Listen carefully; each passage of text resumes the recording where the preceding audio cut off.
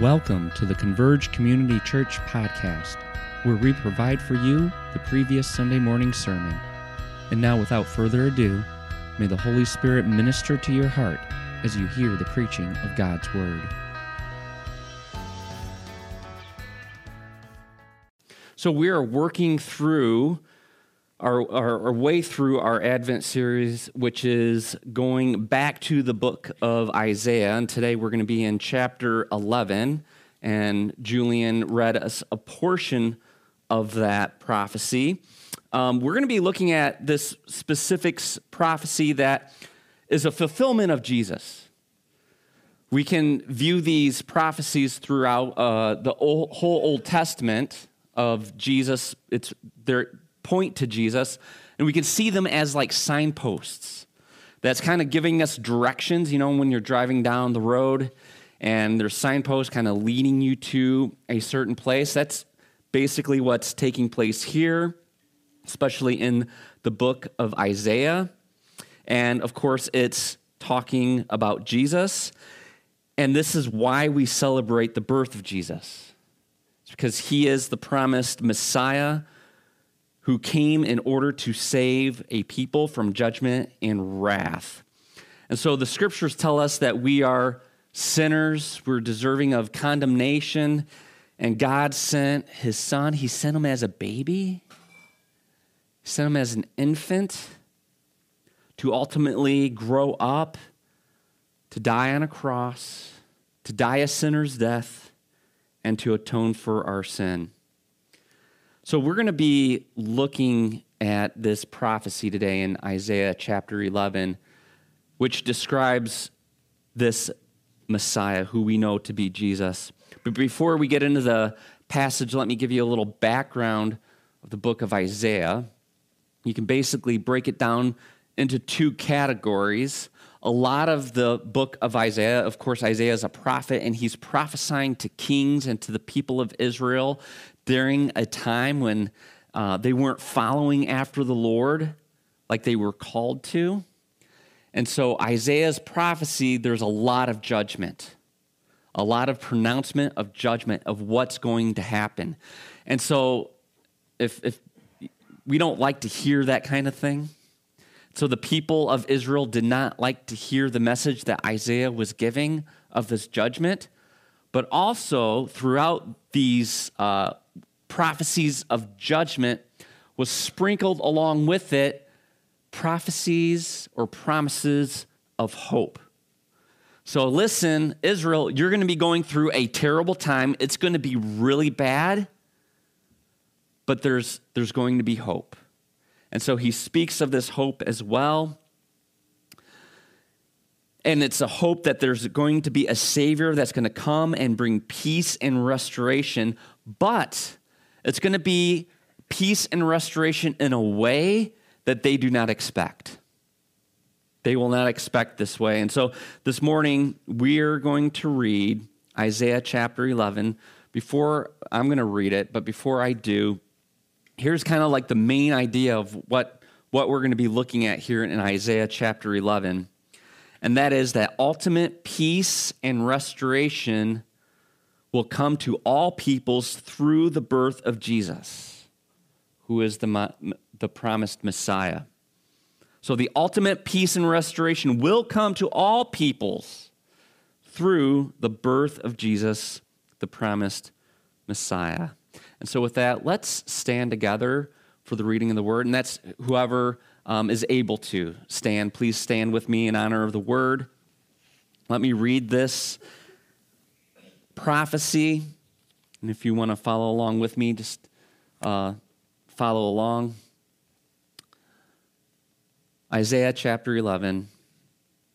There shall come forth a shoot from the stump of Jesse, and a branch from the roots shall bear fruit. And the Spirit of the Lord shall rest upon him, the Spirit of wisdom and understanding, the Spirit of counsel and might, the Spirit of knowledge and the fear of the Lord. And his delight shall be in the fear of the Lord. He shall not judge by what his eye sees, or decide disputes by what his ears hear. But with righteousness he shall judge the poor, and decide with equity for the meek of the earth. And he shall strike the earth with the rod of his mouth, and with the breath of his lips he shall kill the wicked. Righteousness shall be the belt of his waist, and faithfulness the belt of his loins. The wolf shall dwell with the lamb, and the leopard shall lie down with the young goat, and the calf and the lion and the fattened calf together, and a little child shall lead them. The cow and the bear shall graze, their young shall lie down together, and the lion shall eat straw like the ox.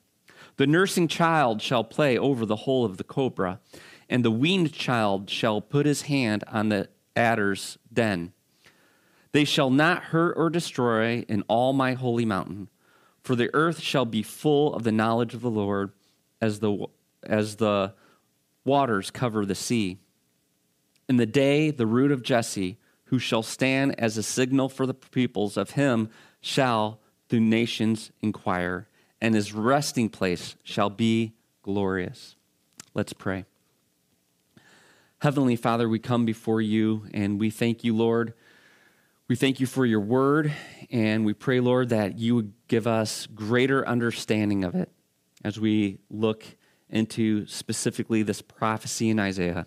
We pray this in Jesus' name. Amen. All right, you may be seated. All right, so there are 3 observations that I would like to make coming from this prophecy, and we'll go through those one by one. Observation 1 is that the shoot from Jesse will sprout. This is a promise that the shoot from Jesse will sprout. This comes from the very first verse. There shall come forth a shoot from the stump of Jesse, and a branch from his roots shall bear fruit. So Isaiah here is using a word picture that was very popular in the Old Testament times concerning a stump of a tree and a shoot that will sprout from this stump. And I have a picture for you to kind of show you what this would look like. A great example of this, and Evie, you can leave this up for a time. If you remember back to our series in the book of Daniel, there was a time when King Nebuchadnezzar had a dream, and he wanted someone to help him understand and interpret this dream. And so he calls Daniel, and Daniel has to actually have to figure out what the dream was. But it was this dream of this tree with birds that would come and feed and nest, and animals would come to it. And then it gets chopped down. And then eventually, in a weird way, it kind of comes back in an interesting way. But the point is Daniel interprets this correctly and saying, hey, listen, you and your kingdom is that tree, and it's getting cut down. And it's because of your arrogance and your pride, but that kingdom and your throne is going to get chopped down and eventually get restored. Right? So that's the picture here and the image that we see here in Isaiah as well, is that there's this tree and it's bearing fruit and it's a blessing, and it's basically pointing back to the kingdom of David and the kingdom of Solomon. So imagine yourself during Isaiah's time. This is during the time of the kings. And Isaiah comes and he says, because you guys have walked away from the Lord, this is what's going to happen. The tree is going to be cut. And so what's this tree? We'll go back in time to the time of David and the time of Solomon. And this was the golden age of Israel. So when King David, when he was about to die, at the end of his time, the scriptures say that David rested and there was peace. He defeated all of his enemies. There was no more war. There was now a time of peace. And King Solomon, the next king, comes in, and this was basically the golden age of Israel where there was great prosperity. So just an example of this, there was a time when this Queen of Sheba comes to visit Israel and King Solomon. And this is what it says of that encounter. This is in 2 Kings chapter 10, verses 3 through 7. And when the queen of Sheba had seen all the wisdom of Solomon, the house that he had built, the food of his table, the seating of his officials, and the attendance of his servants, their clothing, his cupbearers, and his burnt offerings that he offered at the house of the Lord, there was no breath in her. What she experienced and what she saw in this kingdom took her breath away. She never saw anything like this, the kind of prosperity. It continues on, verse 6. And she said to the king, the report was true that I heard in my own land of your words and of your wisdom, but I did not believe the reports until I came and my own eyes had seen it. And behold, the half was not told to me. Your wisdom and prosperity surpasses the report that I heard. So this kingdom that Solomon ruled, it was unlike anything that the Queen of Sheba has ever seen. And this is a picture of the flourishing tree bearing much fruit and blessing all the people of the land and even people outside of the land. And so now we fast forward to Isaiah's time. And this is after the kingdom was split. And so throughout the kings, there was a time when Israel becomes split. There's a northern kingdom and a southern kingdom. And Isaiah is speaking to the southern king. And this is where Jerusalem was, the city of David. And it was called Judea back then. So it was the king of Judea. David's line still reigned over that region. But there was much turmoil because the kings turned away from God and worshiped idols. So Isaiah is declaring that this flourishing tree is going to be cut down and there will be nothing left but a stump. There's the judgment. But there's also the promise, and that's what we're reading about today in Isaiah chapter 11, that out of the stump, out of this destruction, out of this judgment, there is a promise of hope. And it's the shoot that will come out of the stump of Jesse. And so the stump of Jesse is basically pointing back to the lineage of King David, right? Jesse is the father of David.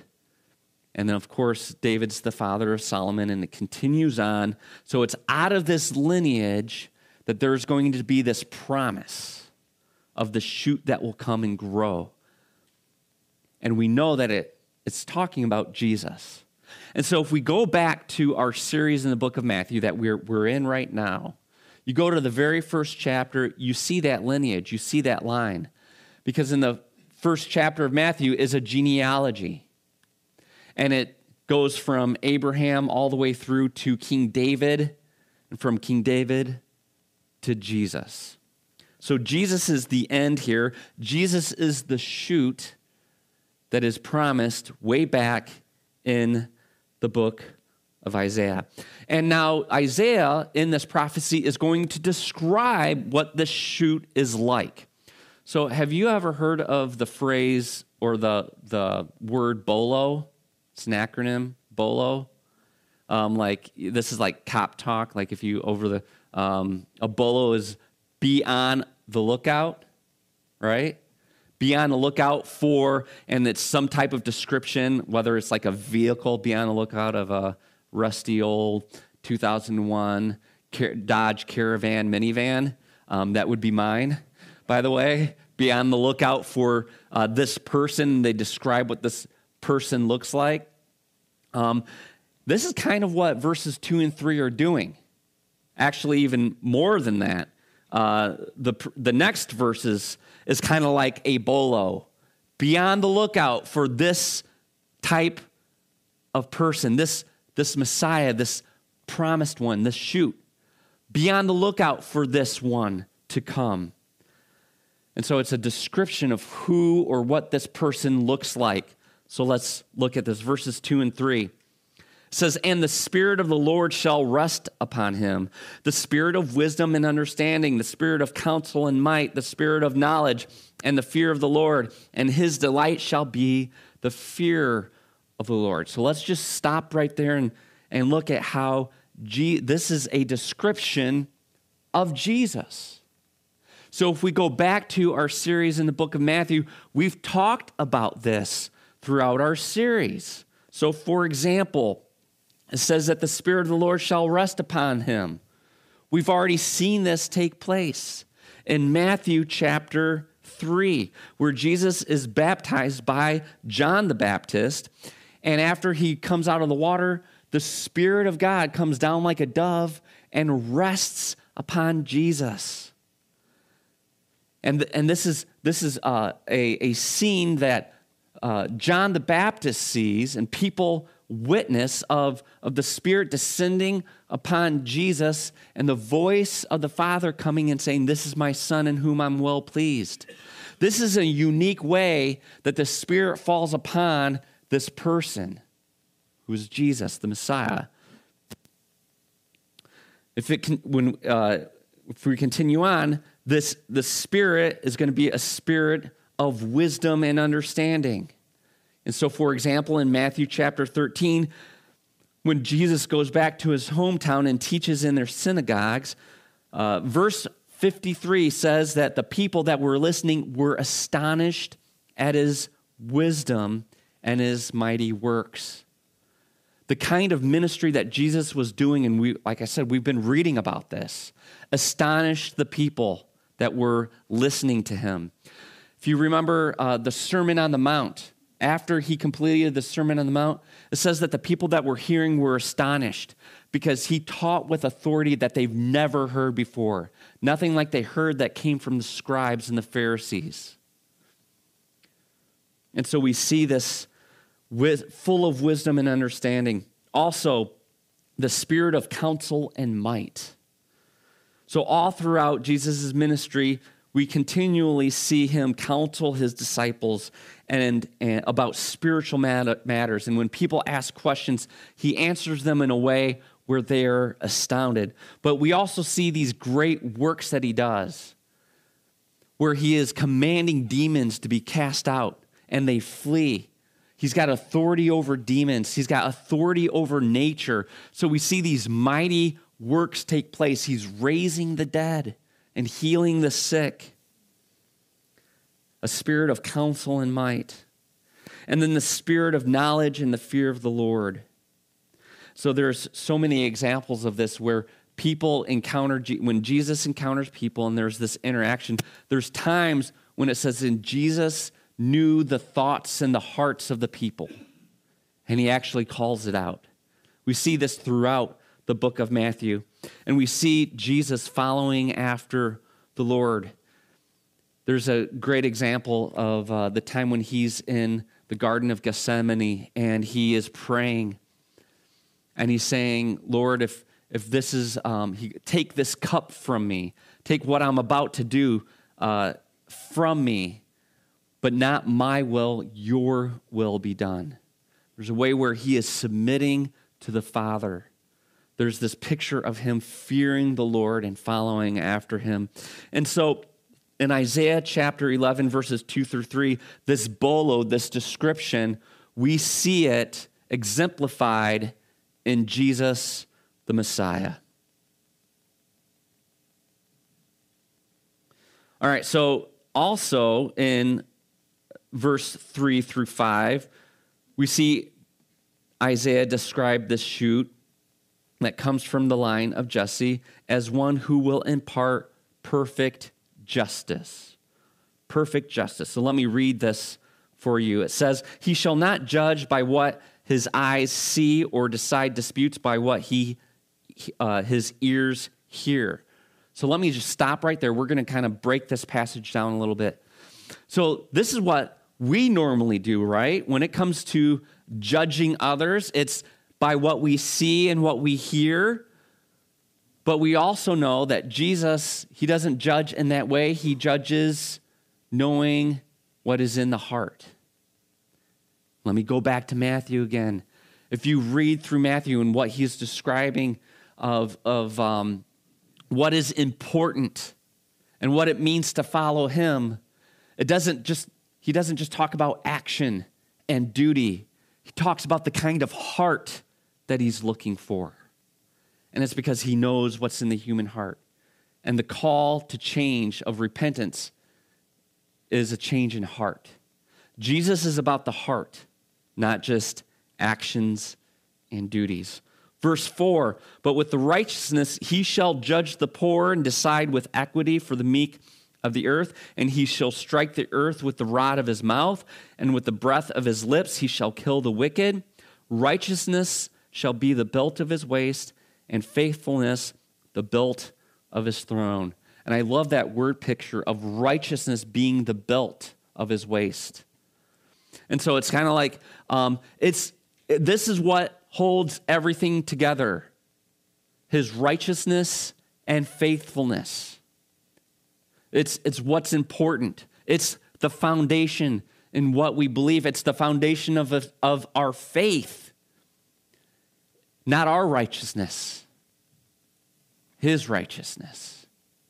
Not our faithfulness, but his faithfulness. Amen? And so this is a description, again, of Jesus and what he is all about. And also notice this, when we're talking about judgment, yes, there's a negative, right? There's bad judgment we don't like, but it's also talking about good judgment here. It's about making what was wrong right. And so it's this picture of the poor. He shall judge the poor and decide the equity for the meek of the earth. So it's not just those who do evil and those who sin and judgment and damnation, but it's also lifting and exalting those who are weak, those who are poor, those who are humble. So it's a perfect judgment, and it's going to be a future judgment that we will see. Okay, so this is a description, a bolo of who to look for. And we know that it's pointing to Jesus. These are signposts that get us to Jesus. And why are we looking at this today?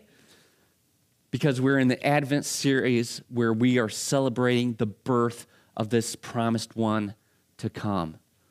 This is so significant.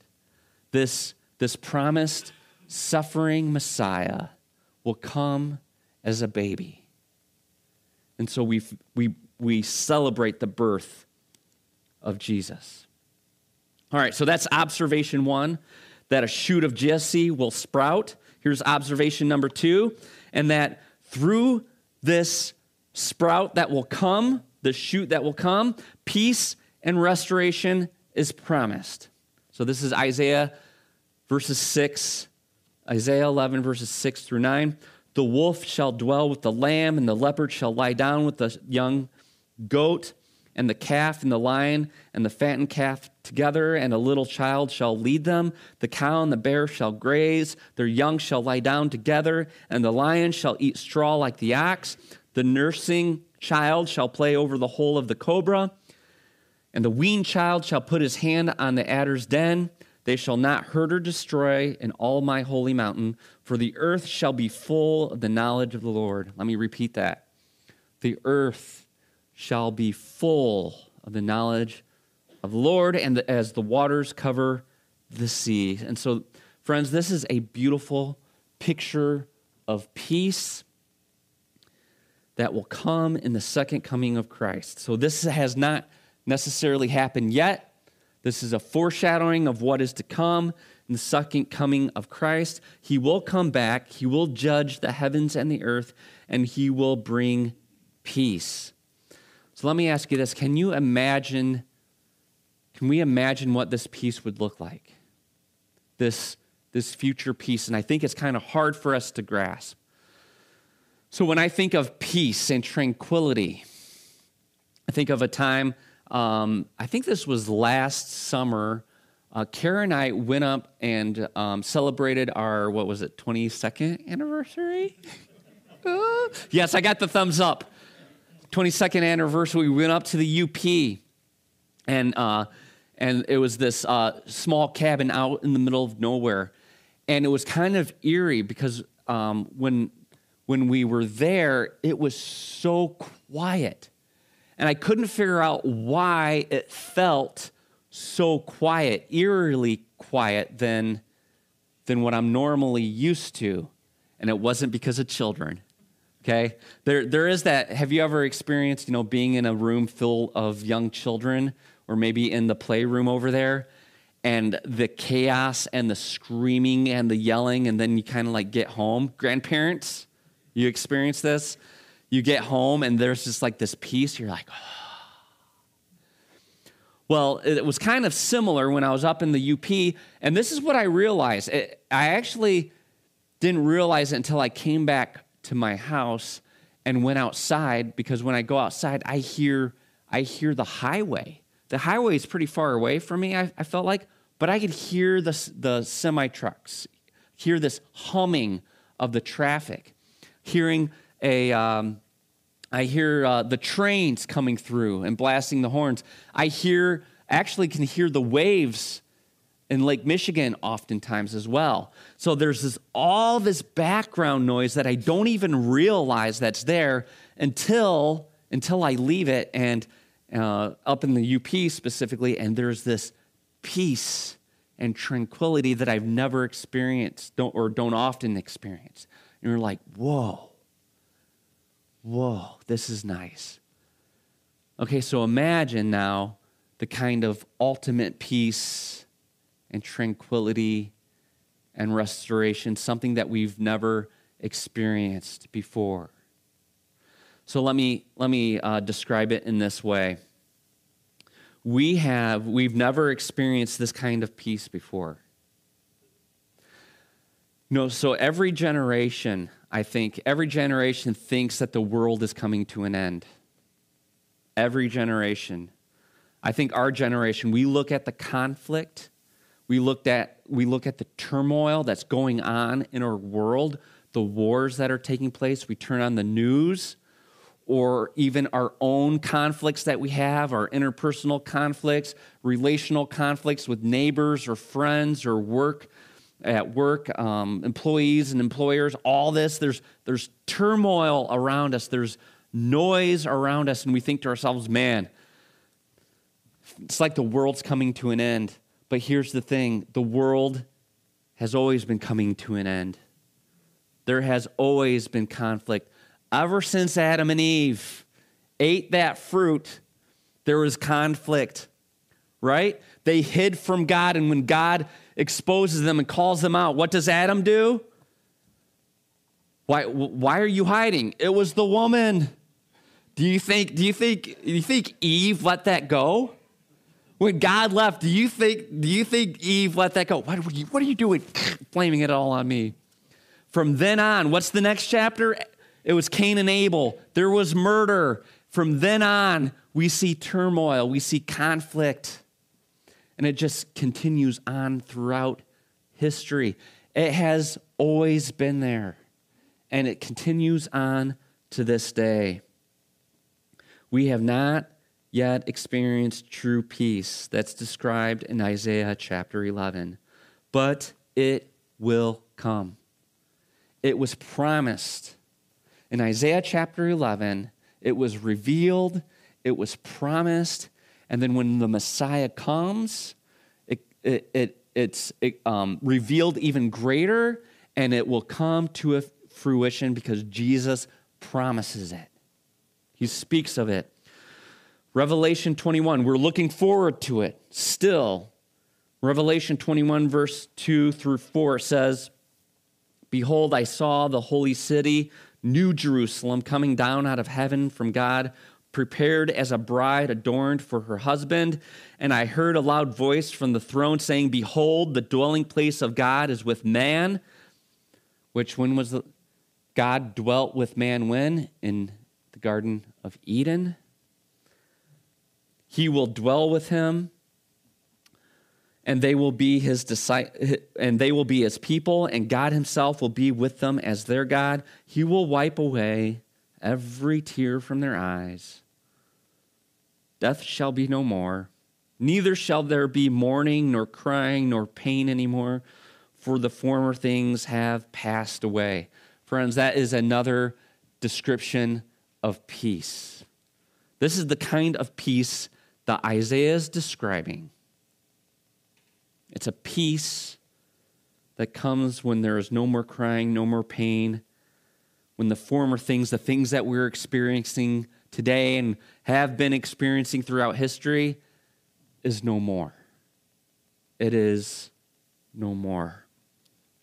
We see a glimmer of this in Luke chapter 2, verse 14, where it says, "Glory to God the highest, and on earth peace among those with whom he is pleased." Peace. There's this picture of peace that will come when we see that little child laying in the manger, because that promise comes through him. All right, so observation 1, a shoot of Jesse will sprout. Observation 2, he will bring peace and restoration. Here's number 3.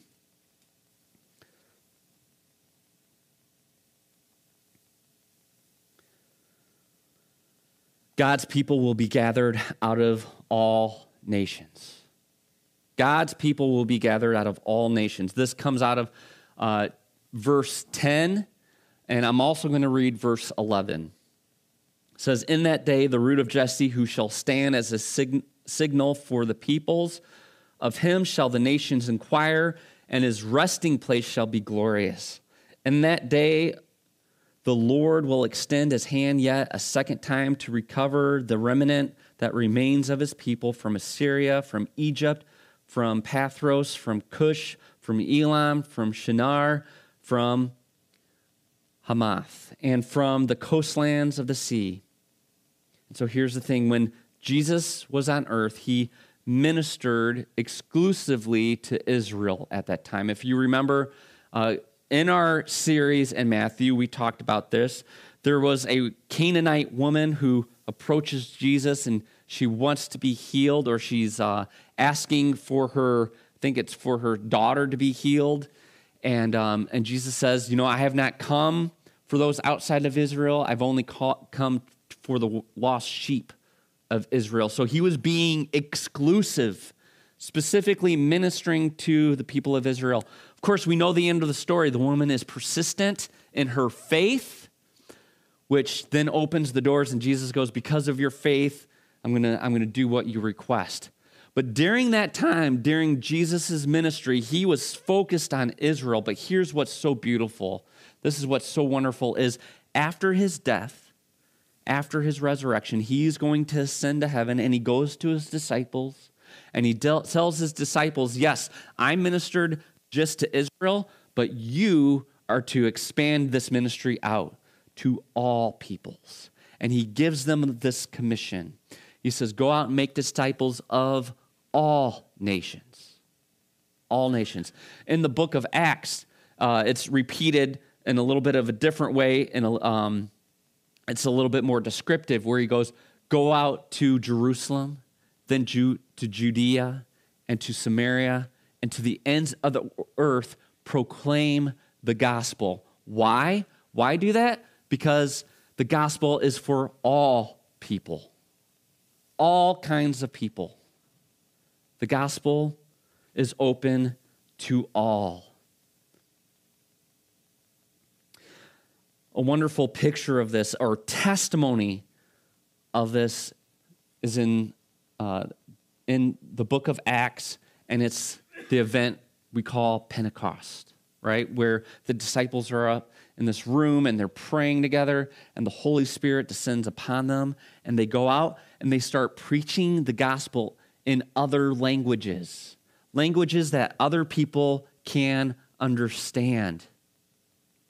God wants his message to go out, and for various kinds of people, all kinds of people, to understand it.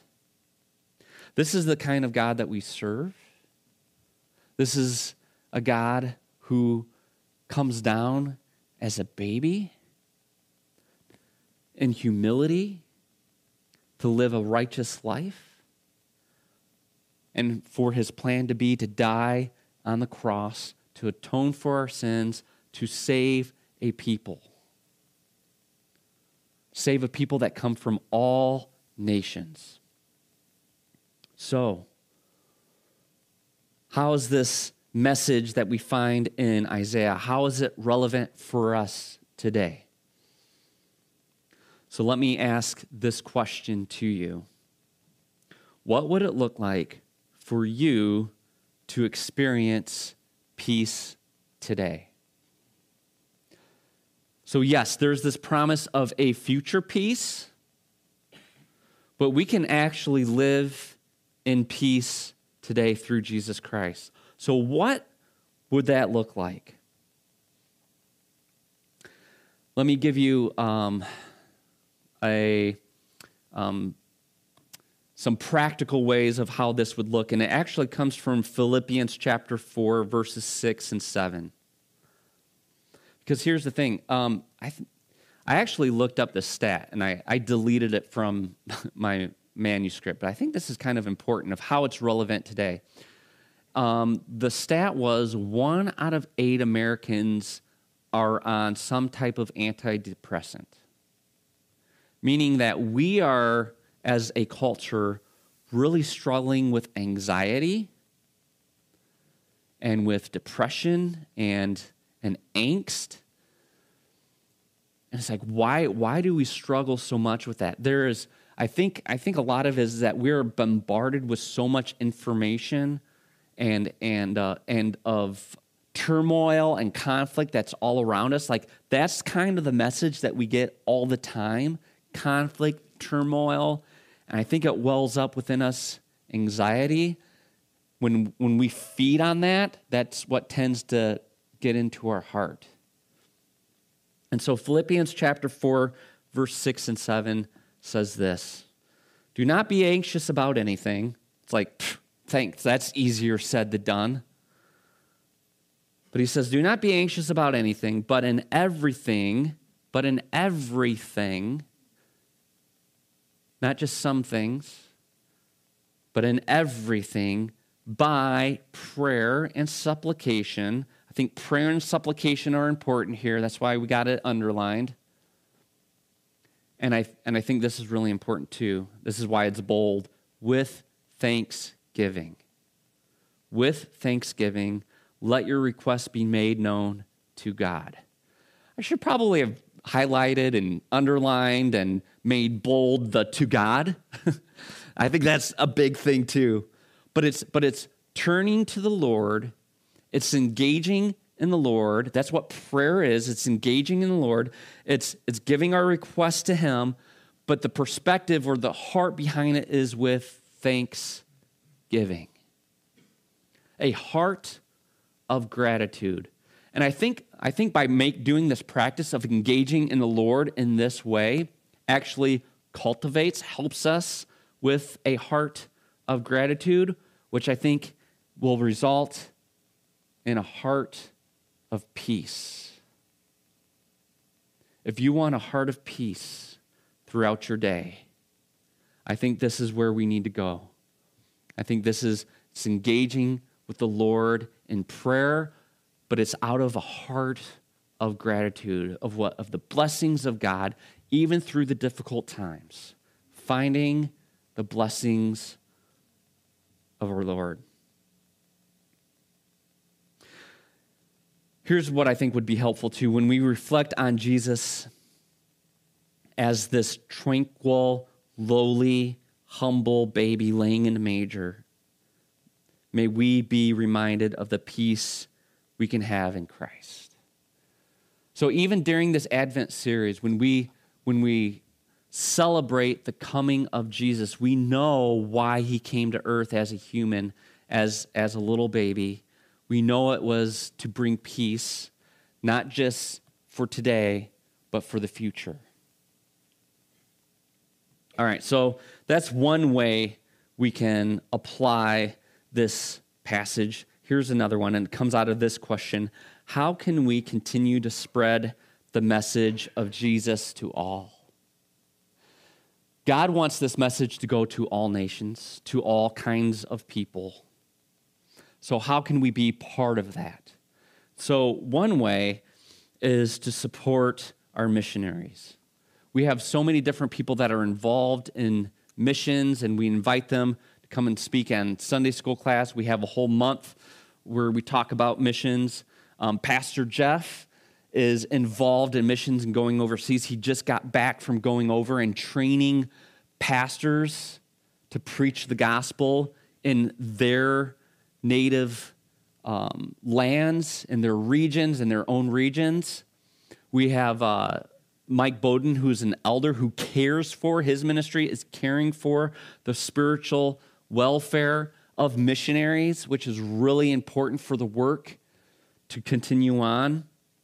There's different ways that we can support them by praying for them and by supporting them financially.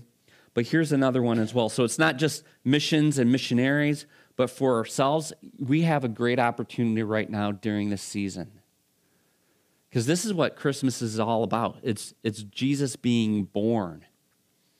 And why is that so significant? And so the opportunity is now. And we can even talk about Isaiah chapter 11. Why is the birth of Jesus so important? Because it's fulfilling a promise that was given by this prophet named Isaiah. And it's a promise of ultimate peace and restoration that will come to all peoples, and it's through the birth of Jesus. This was promised. He is the promised Messiah to come. So for people today, we can say, or we can ask, do you want peace? This is where we can find peace. This is why we celebrate the birth of Jesus. It is only through Jesus Christ that you can find peace. And it's just an opportunity to preach the gospel. So with that, let's pray together. Heavenly Father, I come before you now. We come before you. We give you thanks for this time that we can look at Isaiah chapter 11, how it's a prophecy that comes to fulfillment through Jesus. That's why we are celebrating his birth, because it's so significant. Father, we pray that you would minister to our hearts, that you would, through the Spirit, reveal to us what it looks like to cultivate peace in our own lives, and also look forward to the peace that will come when Jesus returns. We also pray for a heart that will be in opportunities to communicate the gospel in a way, Lord, that would be inviting to others. Lord, we thank you. Thank you for this time. We pray this in Jesus' name. Amen.